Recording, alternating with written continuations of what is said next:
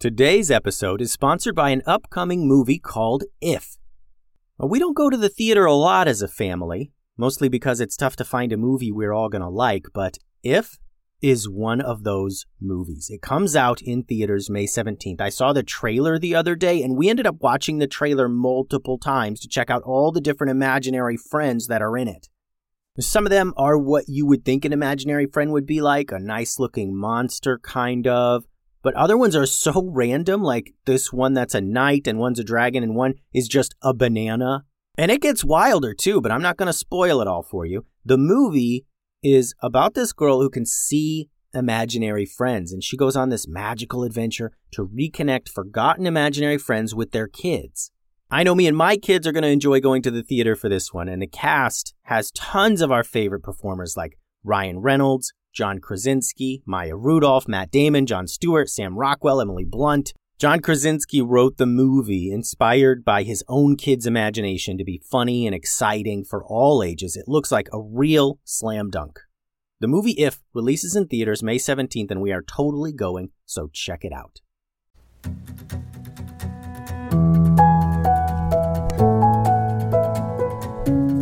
Hello, and welcome to another episode of the Kid Stories Podcast.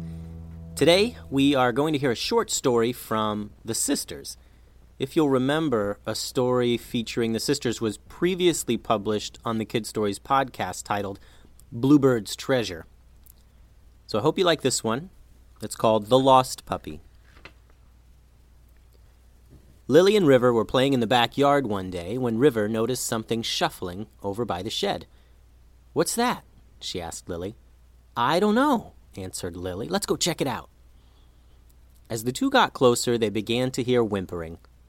They slowly stepped around the corner of the shed and saw a tiny puppy huddled against the fence, crying.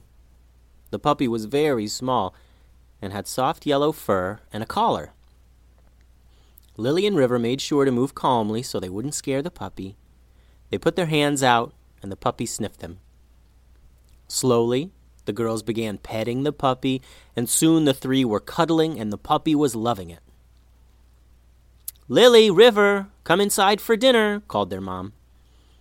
As they began to walk away from the puppy, it started crying. "What's wrong, puppy?" asked Lily. "Are you lost? Do you know where your family is?" The puppy continued to cry and jumped up into Lily's arms. River said, "The puppy must be lost. We need to find its family." "But we have to eat dinner, Riv. Let's put it in our playhouse and come out after dinner to check on it." "Right," said River. The two girls went in for dinner, and their mom began asking them about their day. "What were you two playing outside?" she asked. We were playing with a little lost puppy," admitted River.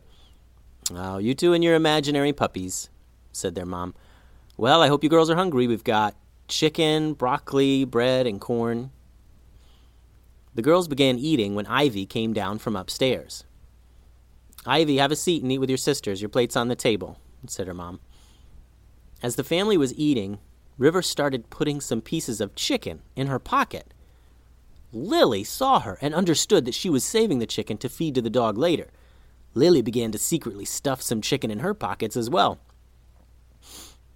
Ivy, their older sister, noticed and whispered to River, "Are you bonkers? Why are you stuffing chicken into your pockets?" "Shh," answered River. "Trust me, we'll tell you after dinner." Dinner continued as usual, and after the girls were finished, their dad reminded them to clear their plates from the table. The girls obliged and asked if they could go outside for a few minutes longer.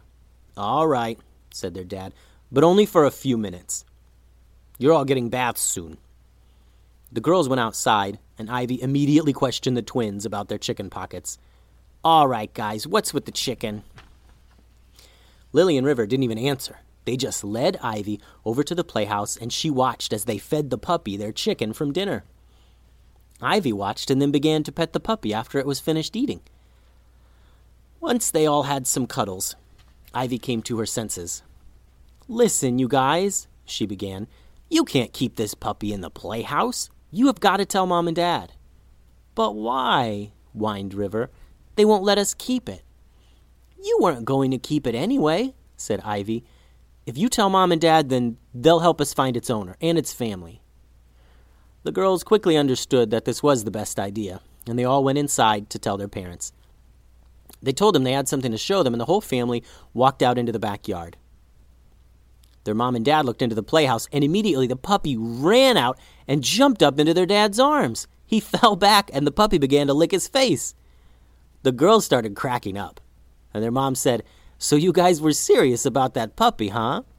Where'd you get it?" "We found it over by the shed," said River. "Will you guys help us find its home?"